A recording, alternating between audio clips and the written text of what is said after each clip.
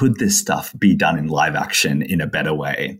And I just wonder about Cyberpunk, because I don't think you could do what Cyberpunk Edgerunners did in a live action way with anywhere near as kind of the level of immersion that this series had.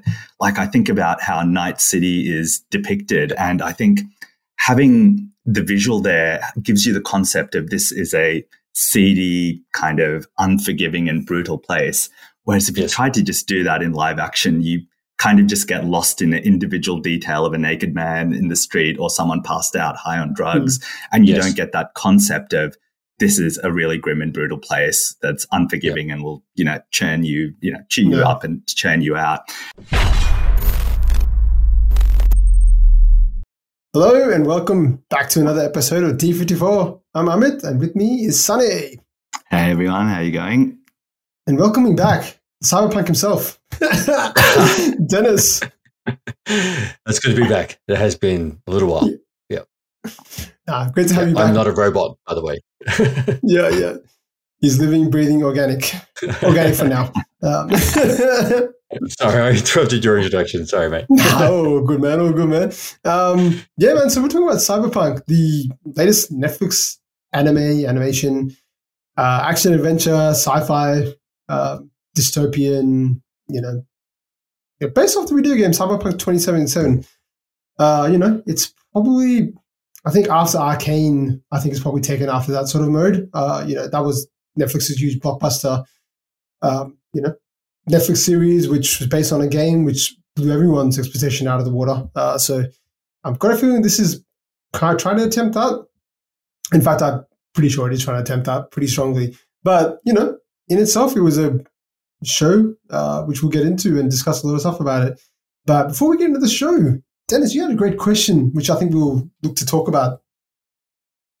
Yeah, so the question that burns in my brain with these kind of shows is, how far would you take as an individual cybernetic augmentation on a personal level? If you had the opportunity to replace an arm or, and it was medically that, and they provided a robot arm, but then you saw enormous value out of that. All of a sudden you had, greater strength and things like that. So like, oh, why don't I get my other arm done like that? And it's like, oh, that's great. What about my legs? And it's all of a sudden the percentage ratio of human or organic human to mechanical human, starts to shift. Then, at what point do you stop being human? And where does your humanity actually lie in the absence of the physical form? Do you know what I mean? That would be a sort of follow-up question to that too. Yeah. Yeah, no, that's a great question because there's an amazing question. Yeah, it's a great question, man. And there's some of that discussed in this movie through a lot of characters. So, stick with us because we're going to talk about that during the conversation, and probably we'll just cut out a whole section just to sort of talk about that as well, if we haven't talked about it enough. But let's get started first with the before sort of the storyline and stuff. I think it's a good idea to talk about the show visually because it was different in some ways. I would say, like, I haven't seen so much Cyberpunk specifically, even if it's anime or any other kind of animation, or even in like just real world scenarios. It's a pretty I wouldn't say new, but it's kind of a genre that has not been looked at so much. So as I said before, based off the game Cyberpunk 2077, and if you haven't heard of that game, there's two things that made it popular. One, Keanu Reeves. So he was in that game as an actual character who sort of follows you around, and I think you play as him for a bit. And then the bigger news was the amount of bugs the game had. So just if you're not familiar, then type in Cyberpunk bugs and you'll see it was a complete mess. Was Keanu Reeves playing himself? Yeah. Oh, no.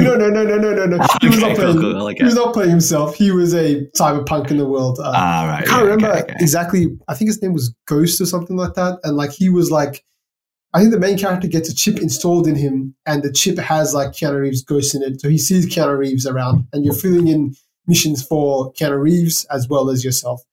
But yeah, man, I guess I'll check it to you, Sonny, man. What do you think about sort of, the visuals in this? Yeah, oh man, I was mesmerized from the get-go with some of these visuals, and I almost struggled to find the language to describe this because I don't watch anime or have any familiarity with kind of the cyberpunk genre at all, whether it's the literature, music, or the aesthetics. But just from the very first episode, I was absolutely drawn in by the amazing colors and the visuals here. And I think what I really appreciated about this was just the amount of detail that has gone into developing the visual style of this world. I think in like maybe one of the first episodes, potentially even the first episode, where David, the main character, is walking to school and he does this massive trek through the entire city on foot, on trains to eventually get there. And it just does this amazing job of showing you the kind of grittiness of this world that he's in.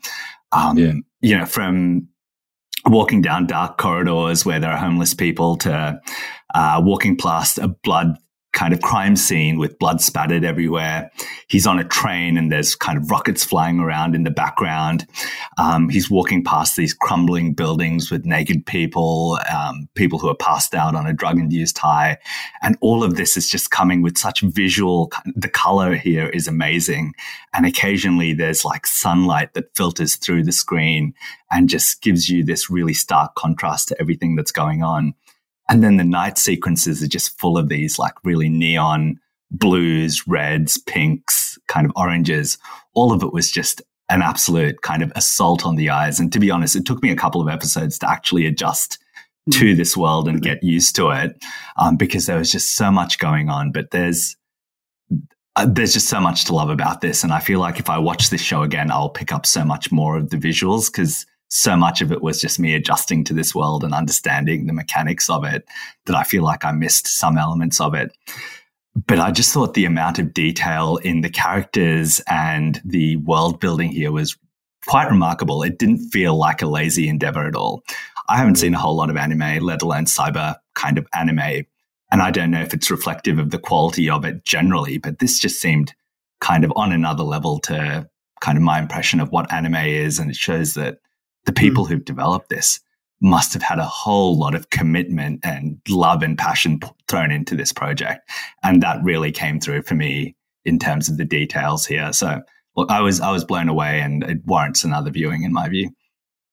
Yeah, I think one thing I'll add to that is like it did do a good job of actually representing the game, because like I guess Right. like I can't really speak much about, you know, the comparison is going to come up with Arcane, because I've not played Arcane. I don't know much about that game, but Yeah. in terms of Cyberpunk, like that is an actual world, which, you know, it's a game on the, you know, PlayStation 4, and they put a lot of effort into the graphics and the way that looks, the sound, and the, you know, even the interface, the weapons that they use and the effects. This show did a pretty good job of representing that game, I would say. They had some like pretty sneaky Easter eggs I saw, which was actually pretty cool. Nothing in the face too much.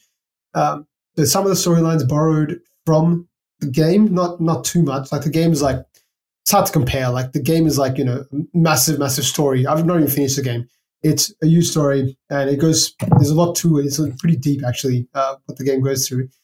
But in terms of the way it looks, yeah, look, it did a lot of good things in terms of that. The world building is, in that way, I think it's pretty good in terms of the way it looks. You know, the sound and score is also great. I thought that was enjoyable. You know, I don't know if I would have maybe liked some more of that, like tech, you know, electro music kind of thing, because it just would fit in more. I think it was more like rock music that they played at times, which was a bit different to what I would expect, but it didn't put me off too much. But I'm going to pass it to Dennis now, our anime expert. Yeah. Experts underselling it there. No, I'm just kidding. Yeah. Yeah, look, I mean, stylistically, I think you guys are on point. They did an amazing job. I would say that the analogy between this and Arcane is only that it's a successful animated adaptation of a popular game, you know. And I would stop any kind of correlation at that point there, because Arcane, League of Legends, sure, a popular game. It doesn't, you know, if you watched Arcane and then went to play League of Legends, you would be probably disappointed stylistically in what you're looking at. Cyberpunk, I would say, is a closer analogy to the game from the anime.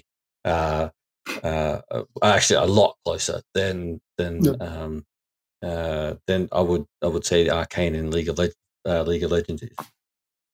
But we spoke a little bit about a little while back, I think, about love, death, robots. And there's some things in in those little short anime shorts that I would have just loved to see more of. And this gave me that in spades. It wasn't just a 12-minute short of some cool cyberpunk stuff. Like, this was a full fleshed out series that was consistent in its style and delivery through the whole thing. And I think that first episode, where you learn about David's life, like it's grassroots, because it's how many people, even without being in a futuristic city, live in a situation where they have the potential of coming home and being locked out by their landlord. Like, tell me that's not a reality in some places. It's just exasperated by the technology and the disassociation that society's kind of developed with reality because of the augmented and virtual spaces that give them that escape. They no longer have to deal with their problems. They don't give a shit if they're butt naked laying on the street, because in their minds, in their worlds, they're kings riding dragons. Do you know what I mean? Across like distant skies. They don't, or doing other things a little bit more lewd and crude. But you know what I mean? So it was good to see that. And I think it was very clever storytelling in that, some of the scenes where he knows, like, he just doesn't even have to worry about the gates closed, it's locked. He doesn't even try to go through it. He just goes over the edge, drops into the garbage that he knows is going to be there at a particular time every day, and just moves on, doesn't give it a second thought, doesn't faze him, doesn't bother him, like it hasn't even interrupted his thought process. The mum, the hardworking mum, coming back, doing everything she can, and like, that's also a scenario that people can really relate to. And I know we haven't spoken about Star Wars and things like that, but a bit of the power of the New Hope is that how many country boys want to escape to the city? Do you know what I mean? Like, how many people can relate to that first opening scene? And it's what captures you. Do you know what I mean? Like, they don't try and you up front with big fanfare. It's like, this is the scenario, and it's not idealistic. Like, it's not idyllic. And you can see his suffering, you can see his pain, you can see the things that he's going through. Yeah, I thought that was really good. Yeah. Can I also just say, yeah, sometimes I don't watch a whole lot of anime or even cartoons aside from the occasional Studio Ghibli stuff, right? And one of the things I often wonder is, could this stuff be done in live action in a better way? And I just wonder about Cyberpunk, because I don't think you could do what Cyberpunk Edgerunners did in a live action way with anywhere near as kind of the level of immersion that this series had. Like, I think about how Night City is depicted, and I think having the visual there gives you the concept of this is a seedy, kind of unforgiving and brutal place. Whereas if you tried to just do that in live action, you kind of just get lost in the individual detail of a naked man in the street or someone passed out high on drugs. And you don't get that concept of, this is a really grim and brutal place that's unforgiving and will, churn you, chew you up and churn you out. And then I think of specific scenes like where he speeds up and, kills everyone, right? That brilliant hypnotic scene where he's using that Sandy Western suit or whatever. And I just wonder, how could you ever do that in a live action way that isn't full of CGI? And as hits as powerful here, it's completely hypnotic. It's mesmerizing. The colors as you see him flow through and do his killing is just completely brilliant. And I just think this is a show that is designed for animation, because it gives you the concept of Night City and these Edgerunners so much better than a live action could. I'm probably not expressing that as clearly as I want, but that's kind of the gist of it. I mean, can I have a chance to respond to that? Is that all right? So, I agree. I would say that you've seen it in parts. You've watched Blade Runner. If you've seen the latest, Dread movie, where they don't actually speed things up to show the speed, to actually slow things down. Do you know what I mean? But they do it in a really beautiful way, soundtrack, lighting, like 8,000 frames per second, and it is you're seeing the droplets like slowly pull apart. Do you know what I mean? And it's like all the light it's a different frame of different what's the word I'm looking for? Spectrum of light that you're looking at it in. If you were to do something like Edgerunner live, you would have to go all out, like Game of Thrones level budget, Rings of Power level budget, where it's just, and you could only do it at a R18 plus. Like you could only do a true cyberpunk in its truest form like that. I mean, you could do a good cyberpunk movie. Blade Runner 2049 or 48 or whatever it was an okay movie, full of holes, like a tear apart. We should do a cast about that. But the true cyberpunk, where it was born from, you have to go back to the original Blade Runner. Go back to the original Cyborg movie, or like the Jean-Claude Van Damme Cyborg movie, which is like all, go back to Cherry 2000. Do you know what I mean? Because it's cheesy tech, right? Like, and it has the cheesy synthwave, like real 80s background music. You know what I mean? And the reason why they have big shoulder pads and crew cuts and neon lights and ads everywhere is because that's what it was like back then in the 80s, where it really sort of came out, so you either go back and pay homage to that era and bring that into it, and don't go all out with the visual, visceral, like that kind of approach, that you actually peel it back and make it a little bit cheesier. And you could do it that way quite successfully, or you have to go like all out, like completely all out. And but I'd say it is a challenge. The cyberpunk genre has been around for a long time, and the cyberpunk movies were more popular, if not less known now, because they're mostly just B-grade movies, straight to video kind of stuff. But there are some gems back there too, that are probably gone. The Langoliers have come and eat them. If we were to talk about the history of cyberpunk and anime, that's where I could really, open up, because there's a lot that takes it right back. Even as a kid, my first exposure to anime, to cyberpunk, I guess, it was Astro Boy, right? Or Otomo in Japanese. And that, I was like 6 or 7, and I was watching the TV series, and I was being faced with questions around humanity and where that humanity lie. When a robot behaved more human, looked more human than an actual human does, when a robot shows more morals and demonstrates values and heroism, where humans' frailty and insecurities force them to do things that are less than human. You know what I mean? What makes a human being, and where does that humanity actually sit? These are questions that have been bouncing around my noggin for, nigh on 40 years. But it does go way back, even further back to Metropolis, like some of the original really early movies, where they talk like they were questioning, they were exploring the idea of cybernetic humans and things like that. But the idea of having robots, or these kind of things, goes back even further. Japan, the Japanese had little robot wooden automatons that would deliver tea out back, before robots were even a thing. Dolls making effigies of ourselves is no different than us trying to make a robot look and talk and walk like us. Do you know what I mean? It's the same, like Eve principle is what I'd call it, like the Adam and Eve principle. We're trying to create something that is us.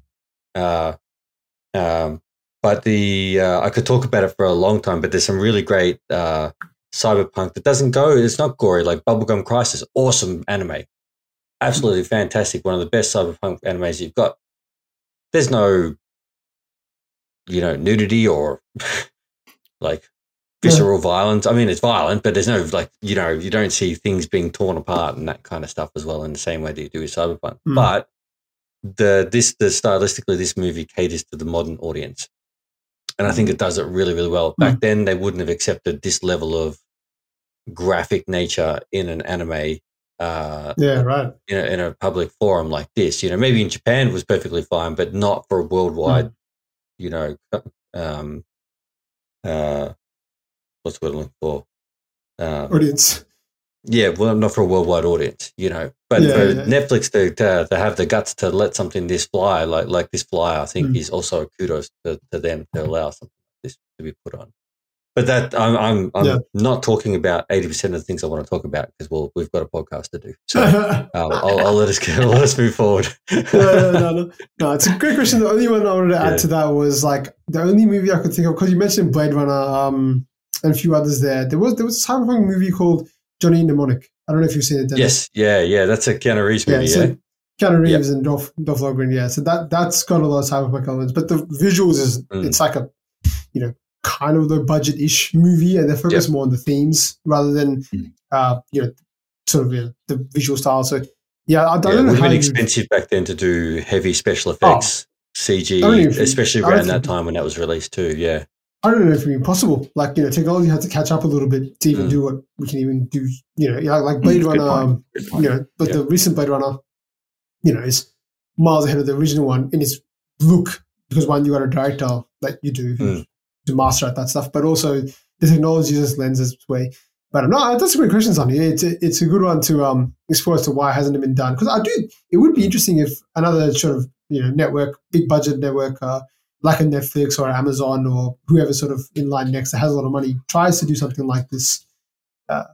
Probably a movie. I don't think a show could be possible. It'd be way too big budget. But, I think if I could, Altered Carbon is a really great attempt. That's a good one. Yeah. Right. Yes.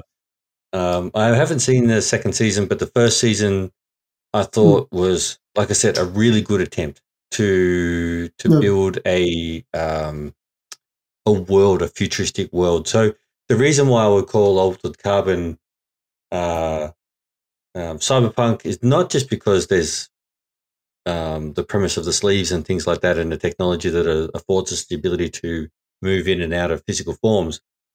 But the defining trait of a cyberpunk world is hyper-capitalism, where capitalism has actually become the predominant governing force of the world, of the city or the country or whatever. If you look at things like Ghost in the Shell, which is one of my absolute favorites, top of the line. Like there's very few that comes close to it, where it's not, there's no longer countries. It's, America Corp. It's, Australia Inc. It's, Japan Limited. Like it's where the governments are kind of corporation. They run and they behave and they act very much like corporations, and the corporate echelon is way above, but the lower levels are like lo-fi, high-tech kind of scenarios where everyone's trying to enhance themselves to scramble up the chain enough to just break over. You look at Battle Angel Alita, same premise. Everyone's ground floor. They live in the trash in these big floating cities. Like it's the same idea. Even Elysium, which is probably another good cyberpunk attempt. Yeah, that's yeah. That was good. Which is also sort of based on the premise of Alita. Even the live action movie Battle Angel Alita wasn't too bad in its approach too, but it had to go all out in its visual graphicness to be able to make it. Because you're really screwing with the human body. Like you can't say, I'm gonna give myself a robot arm and not actually see the fact that your own arm's been torn off and something's been fused to your body in a way that is not natural. You gotta at some point show some uncomfortable stuff there. So diverging way off track there, but there's just some other examples where live action cyberpunk has done relatively okay. But one of my all time favorite is actually the new Dread movie, the latest Dread movie. I think that's a really great movie that sort of steps into that space. keep your eyes peeled. I think that's one that's one on the list. That's one I want to do as well. That's a great movie. Yeah. But let's actually start talking about the show a little bit.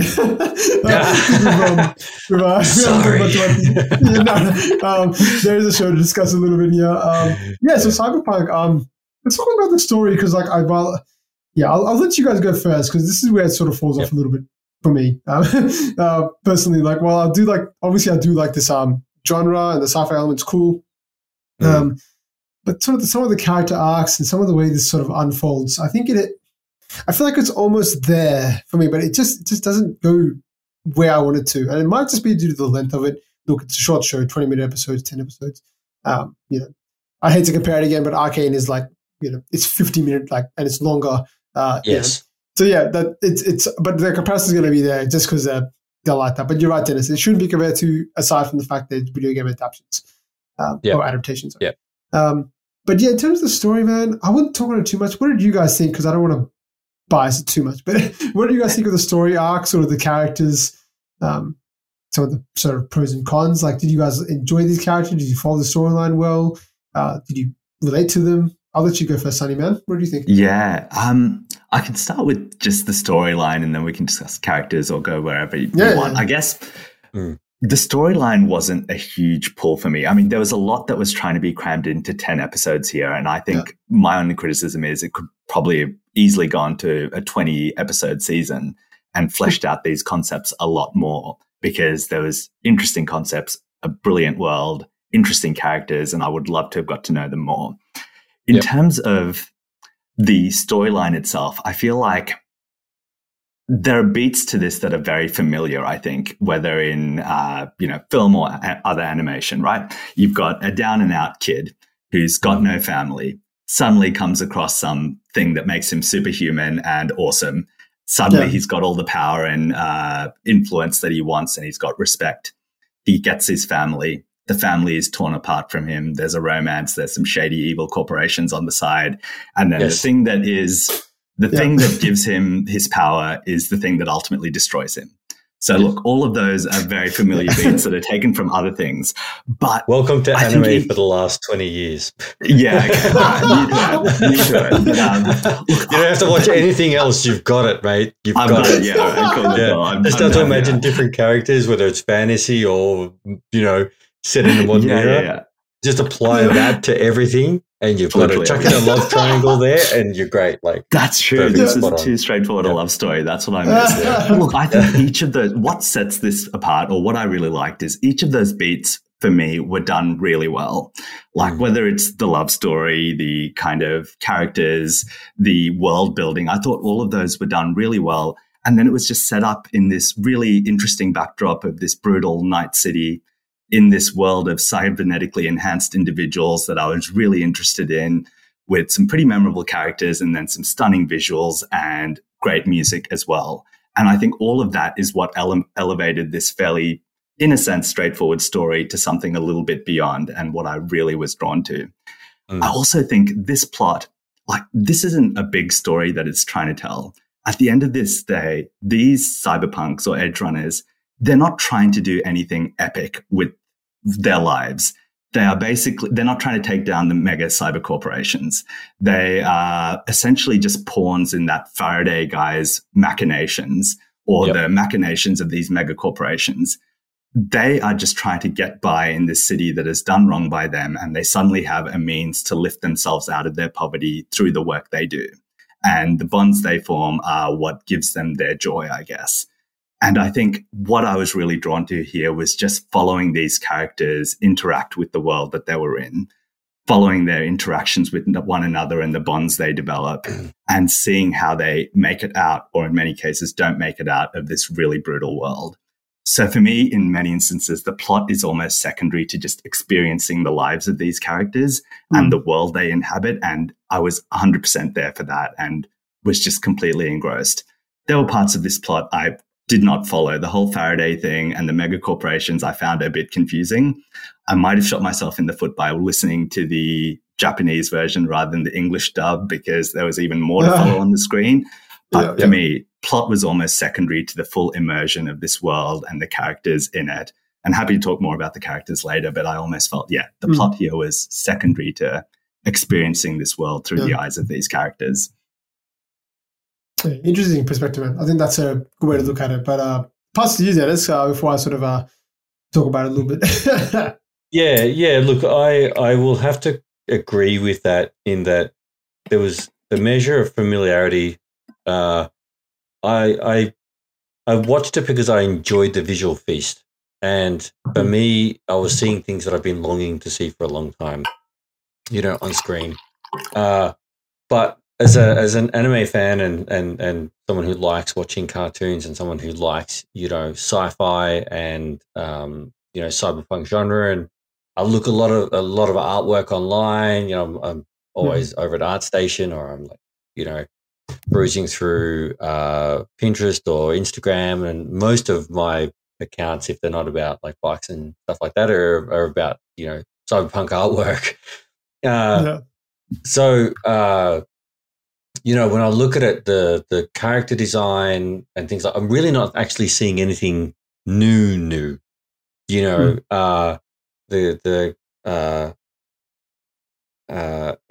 the construction of the team is very stock standard hero-esque. You've got someone who's like quiet but cool. You've got someone who's like the middle ground of, slim, agile but super strong, and then you've got the cool, quiet, calm, collected, aloof kind of character. Then you've got the crazy little midget midget's probably not the right term, the short one that that is of the team, who's got more energy than all of them combined and is a little bit off the wall. And then you've got the big gun of the team, and then you've got the that supportive rock in the middle, and then you've got the more human type kind of that relies on the more traditional, I guess, methods, right? So all those personalities exist in that team. But it was the mix of that I liked, in that, Main, I think, is the big guy, Yep. Generally, the big guy is seen as a bit more of the goofy, stupider, just I'm all brawn, no brains. But no, he was actually the brains of the team. He was loyal to David. He trusted him, gave him a chance, ended up being a good mentor and bigger brother figure, and really stuck with him to the end and cared about him right down to the point where, he himself succumbed to the cyberpsychosis, and then the tragedy there of like his second in command, she another sort of sturdy character that was always like that pillar in the center that everyone, even Main, kind of was centered on. The tragedy that she had to, like, she was there to experience his downfall. Do you know what I mean? And that kind of thing too. So I think the dynamics between them were really good. The kind of the using him at the beginning and the betrayal, but then actually forming a good bond. And once they realized who he was and things like that as well, the real danger he was in, and then they realized who his mum was and that kind of stuff too, And then that dawned on him what his mum was actually doing to pave the way, but it was post-mortem, so he couldn't do anything about that. So then he felt obligated to do more. And then his gateway into that was obviously, what was presented right in front of him, and so he went and he took it. In terms of the overall story arc, again, there was nothing. I too, because I listened to it in Japanese, because I like to listen to it in. I'm not a huge fan of English dubs of things that are designed and dubbed originally in other languages. Doesn't matter what it is, but the point where Main died. Oh, spoilers! Sorry, spoilers. The point where Main died. And then he kind of not really assumed command, but fell into the leadership role of the team. I don't think that was the right path for him to progress his character, because it all of a sudden it empowered him incorrectly and didn't set him up in a way that allowed me to emotionally buy into his development further on. True. What I would have liked to have seen was not, I think it's Lucy, not Lucy withdrawing and becoming despondent, but I would have liked to have seen David withdraw and become despondent at the loss of his mentor and friend, and then have the team get into trouble, need his help, and call him back in, and he regrew back from that. That character development, it's it's a known path, like, you know what I mean? Again, they build him up, they drop him down, and then they've got to crawl back out again. And, whereas this didn't really happen. They built him up, and at the point where they should have dropped the character down in terms of their development, they didn't. They kind of kept that arc going, and so they missed an opportunity to allow me to emotionally invest in the character more than what I could have. So by the time it comes and he's like, oh yeah, he's starting to, they realize that he's gearing up to take the suit and he's, coming up against Adam, Skullcrusher, whatever his name is, I was like, oh yeah, okay, sure. He's already OP. He's already got his, mains fists, and he's already, like jacked up, and he's like already on, he's, we can see that happening. Whereas, and we could, but what happened, the reason why I also don't like the fact that what happened to Maine happened around a third of the film, it actually let you know what David's future is. It's complete foreshadowing. Much. Yeah, like it's like, sure, I didn't foresee the armor and all that kind of stuff, but you could kind of predict then what the outcome was. He's not going to survive this process. Do you know what I mean? Like, doesn't matter what happens in the end or how we get there in the end, whatever, come what may, he's not going to survive this. That's going to be the end of it. And yeah, I think they tried too much to bake into the story the mini game aspect. I haven't played Cyberpunk, but I've played other games like it where there's like a lot of mini games. Do you know what I mean? And you're doing little journeys, and you're doing little side missions, and things like that. But it's all building towards a big, finale. And I think they tried to design the storyline to feel like that it was all the little side missions that they were doing that was building up to a big ending. But I don't think they did that successfully. They lost me with the back and forth between the corporations vying for control over this technology and manipulation powers.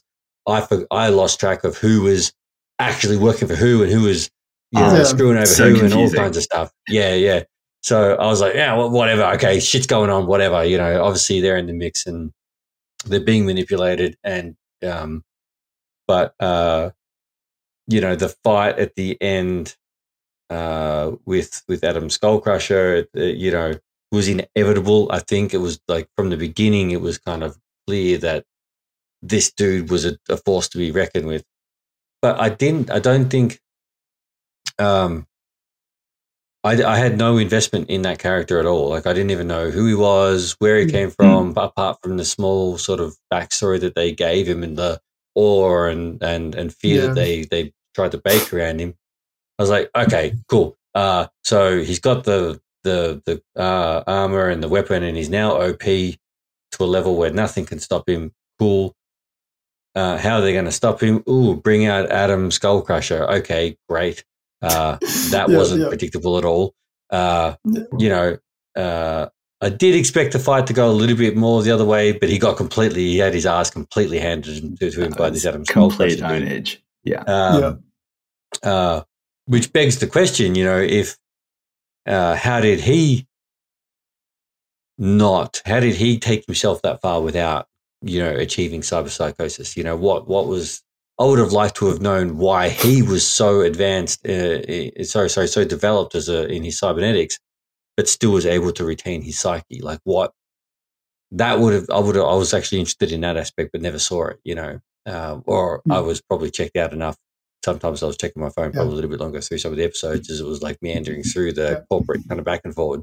But that's kind of where it lost me, where it started to get like tried to be too intriguing and too political. But I do agree with you, Amit. I think, and I will go back on my words here because I would have loved to have seen this as a series of 40-minute episodes released in thirds, like they did with Arcane. Because the beauty of having episodes that long means you can tell a deeper story, and not have to wrap up everything so quickly, and then try and move the pace along so quickly. You can, and that allows you a deeper layer of character development and nuanced sort of involvement of the interactivity between the characters that really bakes you in. Like the beauty of something like Arcane is that Arcane took the time to build it, like to bring in even the micro expressions between the characters that really humanized them in a very, stylistic way. I would have loved to have seen that. I enjoyed Arcane being released in thirds because I could really watch it, love it, and then have a chance to take a step back and go, okay, I'm going to digest that for a little bit. I've got another week before the next 3 come out. Like, okay, I just let that sink in, and I think that was a very clever approach. Whereas, I binged the shit out of this, and by the end, my brain was like, whoa, there's so much going on now. It's like so visual, boom, boom, boom at the end. And I was barely retaining anything, And I think there's a better way now. Arcane has really shown that there is a better way to storytell in an anime context, if that makes sense. Or just a better way to storytell, full stop. It truly is a masterclass as far as I'm concerned. That said, I still enjoyed the interactions and the characters, but they were nothing new as far as I was concerned. Nothing that I hadn't already seen in, conceptualized form in forums like and places like ArtStation and stuff like that. Yeah. No, I think I think there's 2 things you can do with the Arcane thing, because if you're not going to increase the size of the show, then you reduce the scope of the story. That's what you basically do. I think you probably make it less convoluted, less complex, and that's something they could have done. Because Arcane was a bigger production unit. It was a bigger piece of work. Like even from an animation point of view, it looked like it was much more. It would have taken him, I think, a few more years than this one. This feels like it was a pretty quick and sharp show done in comparison to Arcane. Yeah, I think the thing that I really struggled with this is, the writing and some of the character development for me just did not stick. Like you hit it right on the head, Dennis, with the whole arc there. I feel like there was no character development for David at all. And in fact, he actually became a pretty boring character after episode 4 or 5. Like, I don't disagree with that. I enjoyed the first few episodes because they had references of how he was sort of shaken by events. And, to be in this world, it sort of made it, he was kind of like, there's no one that you can relate to in this show because you can't be in that world. You can't relate to Maine. You can't relate to Lucy. They're well off their track. But this kid is someone that you as an audience member could be like, yeah, I would probably be like that. And they had glimpses and showing us that every now and then. I think they walked past stuff pretty quickly. Like, I don't know, his mum dies in the first episode and she, he references her in the last episode. Like, I'm doing this for my mum. Well, you didn't reference it. There was no reference to anything like that, or your heartbreak or your tears. The very next scene, you were looking to install this machine, and maybe there was some commentary around how maybe the augmentation can impact your emotions and stuff like that. If there was, I wish there was more of a discussion around that as a bigger theme, and they could have just concentrated on that part of it. I thought the love story was pretty shallow, to be honest. They like each other because, like, they're in this desperate world together. Fine, I understand. She wants to escape, and she sees him as someone who's naive and not been corrupted yet, so she likes that. I don't know why she was going behind his back and not telling him why she was doing all that stuff to protect him in the background. Like, I understand when you're a teenager, when they met, maybe it's like that, but then you've grown up now and you're still like that. Character development is not sticking for me there either. It's like you're the same characters as you were before, and you're just going through, as you said, there's no dip. There's really a lot of lack of tension in the fight scenes. I just thought like they felt a bit repetitive, and he's a teenager and he's able to destroy everyone around him. So what's he going to do when he's an adult and he's jacked up?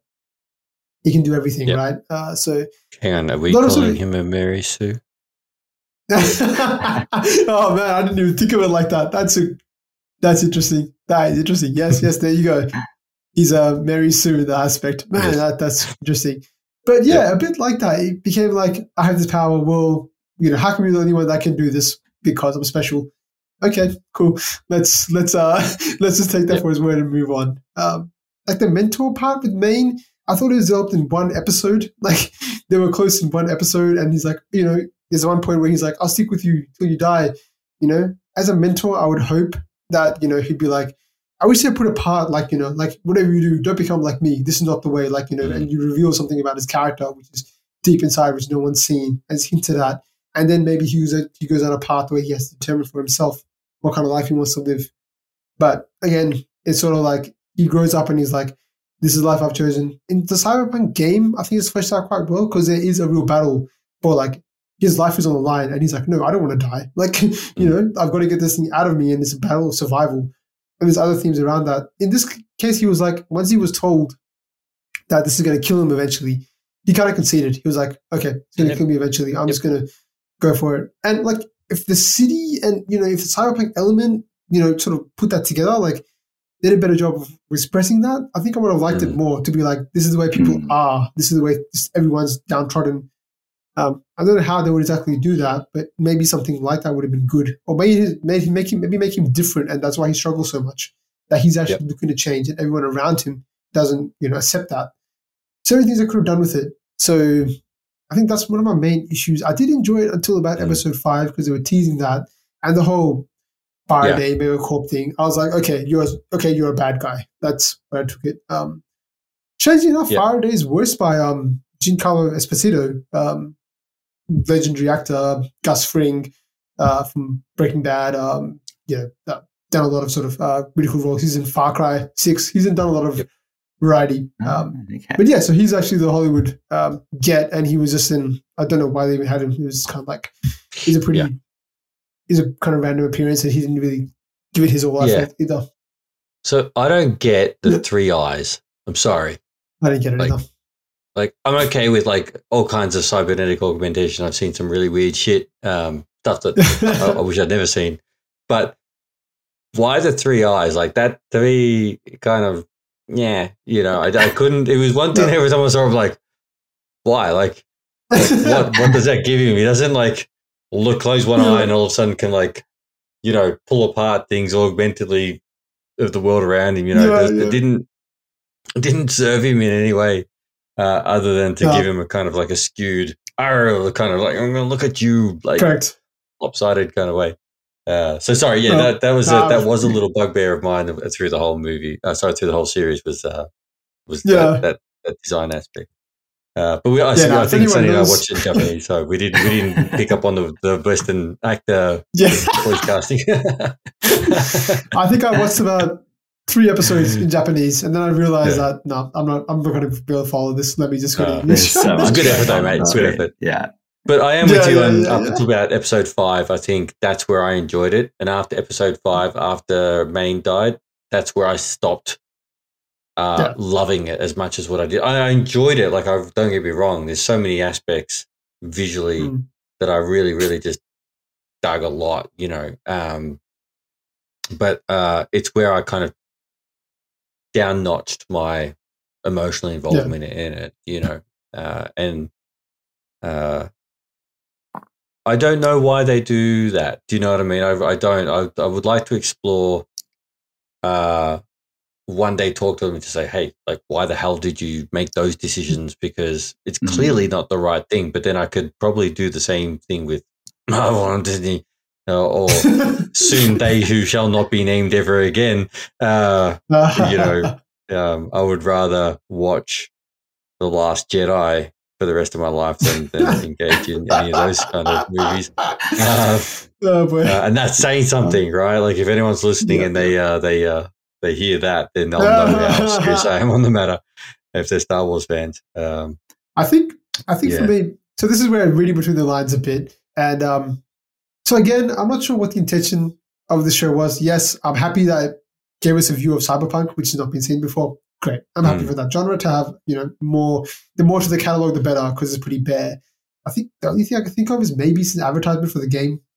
Maybe. Yeah. It's not because honestly, after watching this movie, this show, I felt like playing the game. Like I reinstalled on my PS4 to sort of have sort of another round of it, because it is a pretty cool world, and I think the game is even better in some ways, and it does things a lot better as well. So that's the thing I can think of. But it's a great question as to why they sort of make these decisions. Can I butt in here and offer maybe a contrary opinion to both of you in terms of the boringness of the character? I see David's arc as like extremely tragic here, because I feel like he never got a chance to discover himself. He's basically just at the whims of other people's dreams, right? Firstly, he goes to school because that is what his mother wants him to do, so he could become well off like she isn't and reach the heights of a mega corporation, right? Get to the top floor of what is it, Arasawa or whatever that corporation is, right? Yeah. She dies and he has this time trying to figure out what he is, and he goes to this, gets that cybernetic thing installed. He meets Maine, and suddenly his ambition is to be like Maine. He wants to be powerful. He wants to run his own crew, right? And that is now his dream, and he never figures out what he wants of himself. And ultimately, when he dies, like, the dream he's fighting for is essentially Lucy's dream, right? Because he wants to send her to the moon at the end of the day. He never really has an opportunity to figure out who he is in the context of all of this. The world is just moving so fast around him. Now, there is some fatal character flaws to him, I think. Like, he clearly likes the power that this gives him for the first time in his life, right? Being a jacked dude who can beat up his enemies. Who wouldn't want that when they've spent their whole life being bullied by rich kids in an elite school, being downtrodden, watching your mum die because she can't kind of get the health insurance that the rich people have, right? The way she died was like, it's brutal. But it's very clinically corporate. Do you know what I mean? Like, absolutely. That's right. And so I almost feel like he's set on this path as soon as he gets that first bit of cybernetic upgrade. He is going on this path and being foreshadowed. And what I really liked about this show is it showed that he is not special at the end of the day. He thinks he's special because the cybernetics doesn't affect him as much as it does. True, so he's got that kind of abnormal resistance to it. But eventually that dies out. All the immunosuppressants don't work, and he succumbs to the same fate as every other Edgerunner. I think it was a pretty bold call that they didn't make him special. He wasn't some messiah who was going to save all the people he loves, save the corporations. He was just another guy. Maybe he had a higher tolerance, but he couldn't escape the fate that his own actions were going to lead him down. And I thought that was like a really beautiful arc that I really appreciated. It could have been fleshed out a whole lot more. But yeah, I thought it worked pretty well for me. Definitely could have been fleshed out more though. Yeah. No. Yeah, that's a good take on it. Yeah, no, that's a good take, man. I think you've interpreted it pretty well. And I think the people that maybe just went past me, or maybe the show, I feel like what you've taken is like you've had a very good view of it and taken it in really well. But I feel like the show could have done a bit better job of just 100%, hammering you over the head with that. Like if it's just gone like, even like, I don't like exposition, so I don't want that. But, if it had sort of, I wish they had connected the question that we have in this whole, to start this sort of call, like how far would you take cybernetic augmentation and the impacts of that on your emotional state. Maybe you could have shown him as a really sincere, soft kid, and he becomes, maybe the cybernetics made him power crazy, instead of just being bullied or something like that. That would have been a cool aspect to explore. So again, there's opportunities here, but I do like your take, Sonny, on that.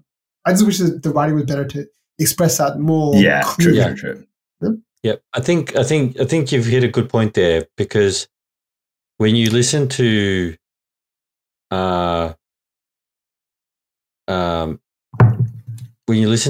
writing in things like Ghost in the Shell, every episode is a thought exercise on a particular aspect of the integration of technology into society, and further than that into ourselves, and how far we take it. Cyberpunk had an opportunity to explore those ideas intellectually and present them back to the audience as a thought exercise, not just as a visual feast, but leave you with a question at the end of the day. The question we asked at the beginning is like, well, if I was in that situation, would I have done the same thing? And I think they could have been a little bit more resistant from the environment around him were already like tech jacked to not a cyberpunk term, coining that term myself here. I mean, to go, hey, don't do this, right? Yeah. We see your motives. We see you've got the means. We see you've started the process, but really don't do this, and have a more of a, you will lose things by doing this, and actually explore that loss progressively as he's trying to gain. He's actually, you're digging, you're digging out from underneath your feet. You know what I mean? Like you're not moving up, you're moving down. Like you think you're digging, you're working hard to get higher, but you're actually lowering yourself, if that makes sense. So as he's trying to elevate himself out of that situation, as you're saying that, I mean, I think they tried to, but they just didn't have that level of intelligence in the writing to be able to articulate those ideas properly. I think that's one. To just interrupt. That's one point where the love interest could have been stronger, right? Yeah, like, I agree. Her whole thing was like, I don't want you to sort of die. Like, that's why I'm protecting you. But in a way, you didn't stop him from becoming cyberjacked, despite knowing. No. You enabled him at the beginning of the train. Like, it's your fault. Would have been great if she was like, and then I would have really felt for the loss then, because it's like, oh my God, she's lost somebody that she cared for and tried to really protect and loved a lot, and didn't let her go down that path. So many opportunities. The show had. You guys didn't like the love story. I thought it was really good. No. I liked it. I thought it was cool. Yeah, but I thought it was done really. Okay. Yeah, I think we're on the opposite ends of this one, man. No, I thought it was a bit shallow. I thought it could have been. I felt like I would say the whole thing is shallow in that regard. Like they could have deepened everything down just quite a few notches. Yeah. We'll carry on then. Before we we've talked. I think we talked pretty well in the conversation about the question about how far would you take cybernetic augmentation, but I think Sunny, what would you do? Would you implant yourself with with a metal spine, or give yourself the exoskeleton suit or whatever he had at the end? No, that's too far. I think I would avoid it if I could, but there's two situations in which I think I might succumb to it. Firstly, if I needed a medical reason to have something like that, I would do it. And secondly, if everyone around me was getting tech jacked, or just getting massive, and it was then a comparable disadvantage for me not to have it, you're almost forced to have that. But I don't like the thought of losing any part of my humanity to any sort of tech augmentation. I just think that has this society is almost the end in Cyberpunk, is the end state of what a society like that could end up being, right? This hyper-capitalistic society where power and wealth are all that matters, and you're worthless if you have neither. So I would just be very concerned about what it would make me, and if it deprives me of any sort of humanity, I would try and resist it as much as I could. Yeah, I think that's a good thing about this genre, is that it's actually somewhat relatable, because we are at this day and age closer to that than we ever have been in the past, which is why it's probably picking up a bit more now than it has before. I could sort of say that. But in terms of would I do that kind of thing, again, it's all about society, right? Like, I think it's easy to answer, like, no, I wouldn't in today's age because there's nothing. But you hit the head. If I'm going to, it's a disadvantage for me in whatever way, then maybe that's the temptation. But it's again, cyberpunk is when you disregard all the consequences of what would happen, regardless of that. And maybe that's just the world. It becomes like that. So that's probably not going to be. Or I wouldn't take it so easily, like like they sort of show on the show a little bit at times. But before we sort of jump on a D-scale, Dennis, what about you, man? I'm curious to know, would you turn into a robot Settle in, get comfortable. We've got about 2 hours ahead of us. No, I'm just kidding. I'll try. All right. First question would be that I'd ask myself is, what is a scenario in which that this would be beneficial to me? But I'd be really cautious in that decision making because it's human nature. We become addicted to things. The little dopamine hits that sort of come from checking our phone, and every time we swipe up a post, we get another little dopamine hit, and another one. It's like, oh, this is great. And we're very quickly hooked into that experience. You ask anyone that has a tattoo, there's an itch to get another one that never, ever goes away truly. You'll always feel like getting more. You'll always just one more. It could be a little here and a little there. And then, if you don't keep it in check, 10 years down the line, you've got tattoos everywhere. Do you know what I mean? And as much as I think I dig tattoos, I think they're cool, but it's the same mentality. So you become the risk of becoming a tech junkie, where you've got like, oh, this is cool. This is really great. Oh, what if I did this? And what if I did that? What if I did this? But it really begs the question of, where does our humanity sit? Is it in the physical form? Is it just the memories of what is the consciousness? Like we don't even know the answer to this question at all. As a human race, we can't identify where the consciousness is and where it sits and what it is. So it also comes down to, again, those acceptable social norms.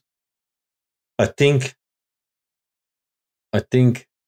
it's not a decision I would make lightly. And it would have to be something that I would need to get acceptance from my broader family from, if they were to if it was either a choice of losing your dad or, replacing his entire right side with a cybernetic augmentation, it's a tough call.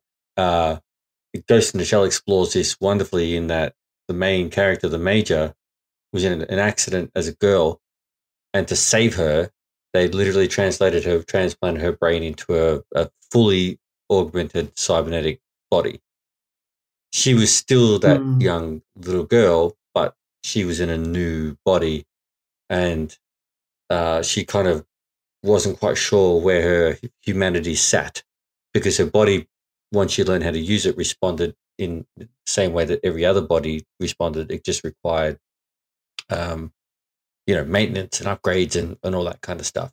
But then over time, how long could you live just transferring your brain case to a new body, or even transferring your brain through fiber, like your what constitutes your digital makeup through to, fiber networks to another body. So you could just go to sleep here and then wake up in Tokyo. Do you know what I mean? Because you've got a body asleep over there. And that's what Ghost in the Shell explores wonderfully. The short answer, I guess, would have to be it would have to be really serious and depends, on what it would be. Yeah. Romantically, I'd be like, yeah, fucking oath. Like, absolutely. Like, give it to me. Realistically, I'd be like, no. Do you know what I mean? Because there's something in my core being that wants to stay in touch with the Mother Earth that I was born upon. Do you know what I mean? And I would be... And I enjoy the process of living, aging, and I look forward to the death process of going and finishing. Do you know what I mean? I don't want to linger on this planet. I don't want to be around to see my great-great-grandchildren. I don't want them to have to go, oh, great, great-great-great-granddad Dennis is here. He's still talking about aliens and stuff like that, and, pull the hell out of him, right? Like, I don't want to be here forever. But if the process of getting augmented allows me a little bit more time sensibly to persist, then that's great. I'll probably take up that opportunity. But there's a lot of things that come with this that we haven't really touched on, and this show doesn't touch on a lot either, but it does a little bit, is with technology comes access. If there's nothing we've seen more prevalent right now in Australia, look at Optus. Now look at Medicare cards. Yeah. Right. With technology comes access. So, I lose my eyes. I get them replaced with cybernetic eyes that have a an uplink of some kind. What's to stop people from hacking my eyes? Do you know what I mean? And watching everything that I see, or completely overriding what I think I'm seeing with something else. Do you know what I mean? Yeah. If my memories become ones and zeros and are transferable, what's stopping people from implanting new memories where all of a sudden I wake up and I don't have a family because someone has rewritten my brain to think that I'm, single, living in an apartment, as Garbo. Do you know what I mean? Honorable job, but not what I was doing before. Do you know what I mean? Like, and these are interesting points to understand that it's not just about the technological augmentation. Technology brings access. So what's stopping from someone hacking into the signal that your brain sends to your cybernetic arm to do things, and they override it and they start punching yourself in the face? Do you know what I mean? Right? Yeah. What's stopping that system losing its sync and doing its own thing? So you go to shake someone's hand and you've lost the ability to moderate the strength sensors, and you crush their hands with this thing that you've just had implanted. Do you know what I mean? RoboCop is a really good example of that, like another good cyberpunk movie, I guess, if you're looking for it'd have to be sensible, and it'd have to be moderated, and it has to be limited in its ability to be accessed from the outside, I guess. Definitely, man. No, it's a pretty huge question, and honestly, we could just do a podcast on that itself. Like, 100%. Oh man, I could. One of my favorite topics. I could delve into it. No, we'll definitely talk about it more with these kind of movies that we'll come across more. But let's get down to the final. Probably the most. I reckon it's going to have the most variants potentially. I don't know if it's going to beat our good old Thor movie. Old Thor. Got to plug that episode every episode. D-scale. I'm going to pass it to you first, Sonny. Yeah, man. Where does it sit on your D-scale? This is, for me, look, I love this. This is a straight up dynamite for me because I have not experienced this before, have not been in this world before. I love just about most elements of it. Not a perfect film in any way, but I love the experience of this. And I think it hit a lot of high notes and left me with kind of an emotional punch at the end, which I thought was pretty spectacular. And there are images in this film or this series that will stick in my mind, like that final scene where she's on the moon. She sees David reflected in the helmet and the sun rays kind of on her back. And there's kind of that bittersweet smile knowing that she got her dream, but not entirely because David isn't there with her. I thought that was really great. And music, visuals, all of it worked for me. Decent characters. I was there for it. Straight up dynamite for me. Yeah. This. Yeah, I'm actually going to probably surprise all of you in that I'm going to actually give this a defendable score. And that maybe can have, but I think because there's going to be a lot of people who aren't going to understand the series, no matter, like there is absolute gems in this, and I really did enjoy it. But the mundaneness after that episode 4 or 5 all the way through to the end really kind of, it gave me a real high at the start, and then it kind of let me down overall, if that makes sense. So, Sonny, I thought, I know you were probably hoping that I would stand shoulder to shoulder with you on this one, but and I feel like I'm going to put you out there. Unbelievable. Sorry, no, yeah, because if you really want to get the crux of it, I personally love it, and I think it's something that I would really watch again and enjoy. But I just sense that there's going to be a lot of people who are going to watch it and just not see in it things that perhaps that you and I would see in it overall. So from an audience perspective, I would say that it's defendable in that they should give it a go, but be mindful after episode 5 that it does sort of drop off in terms of the ability to engage in it. Yeah. Very cool. Yeah, interesting. I'm pretty much on that boat. It's definitely not it's a low level defendable, man. Like I think if you don't, okay, well, I was in the higher. Yeah, so I think you're a bit above me. I think maybe I'm just realizing this more about myself is like, I think I'm a bigger fan of like storytelling and writing than I am of sort of, the metaphor or like the visuals or things like that. I feel like those things can be done, but I feel like when writing sort of falls apart and doesn't leave you with that punch, then I sort of am a bit more critical towards it. So you're right. The sad thing about this one is I felt like it had the potential. Like the genre is there. They actually have some source material with the game, which is not like Arcane. It's got substance to it. The genre is quite old. They can reference stuff. I didn't fall in love with the characters. I know you did, Sunny, but I definitely didn't gravitate towards these guys as much. I would have wished for more character development. Much more. The love story could have been better for me. I feel like it was like, okay, yeah, I did like some of the visuals, and I guess they used, because I guess this show, because the writing was not so strong, they used some more visual elements to create that. 100%. The music and the visuals were a crutch. Yeah. I think the first scene when they first go to the moon and they're sort of in, the slow music's going on, they're talking to each other. Just it's a romantic scene, but it doesn't really tell me why they're so attached to each other. I'm sort of feeling on the gas myself. I feel like, like you sort of did a great job there, so I need to sort of illustrate that. But a lot of times I feel like if I was to do that, I'd probably be like, this is why, because I'm saying it, but not because the show told me. So that's some of the reasons why I think so. I'm a low-level defendable. Honestly, if you like anime, I'm sure Dennis, you'd probably say there's other animes you could probably get into and have a better time with. Yeah. But look, if you're looking for something to watch and you enjoy anime and you want something refreshing in this genre, because I do like that aspect of it, the cyberpunk aspect of it, and it might lead to more doors being open. But overall, I'm a low-level defendable, probably the lowest score I've given on this podcast so far. Oh, no. Well, I mean, we never reviewed Thor for that rating, so it's not going to be there.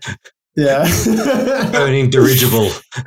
yeah, pretty much. But that'll do it. That'll do it for us. That'll do it for us here. Do let us know what you thought about this on your D scale. Do make sure to like, subscribe, and do all that good YouTubey stuff. Yep. We appreciate it. Perhaps if you do have a decision whether you would be augmented or not, leave it in the comments. Yes. I'd be interested to see what people would think. Yeah. Yeah. A whole bunch 100%. Of augmented commenters out there. Cool, guys. Well, I'll catch you on the next one. All right. See you guys. Pleasure.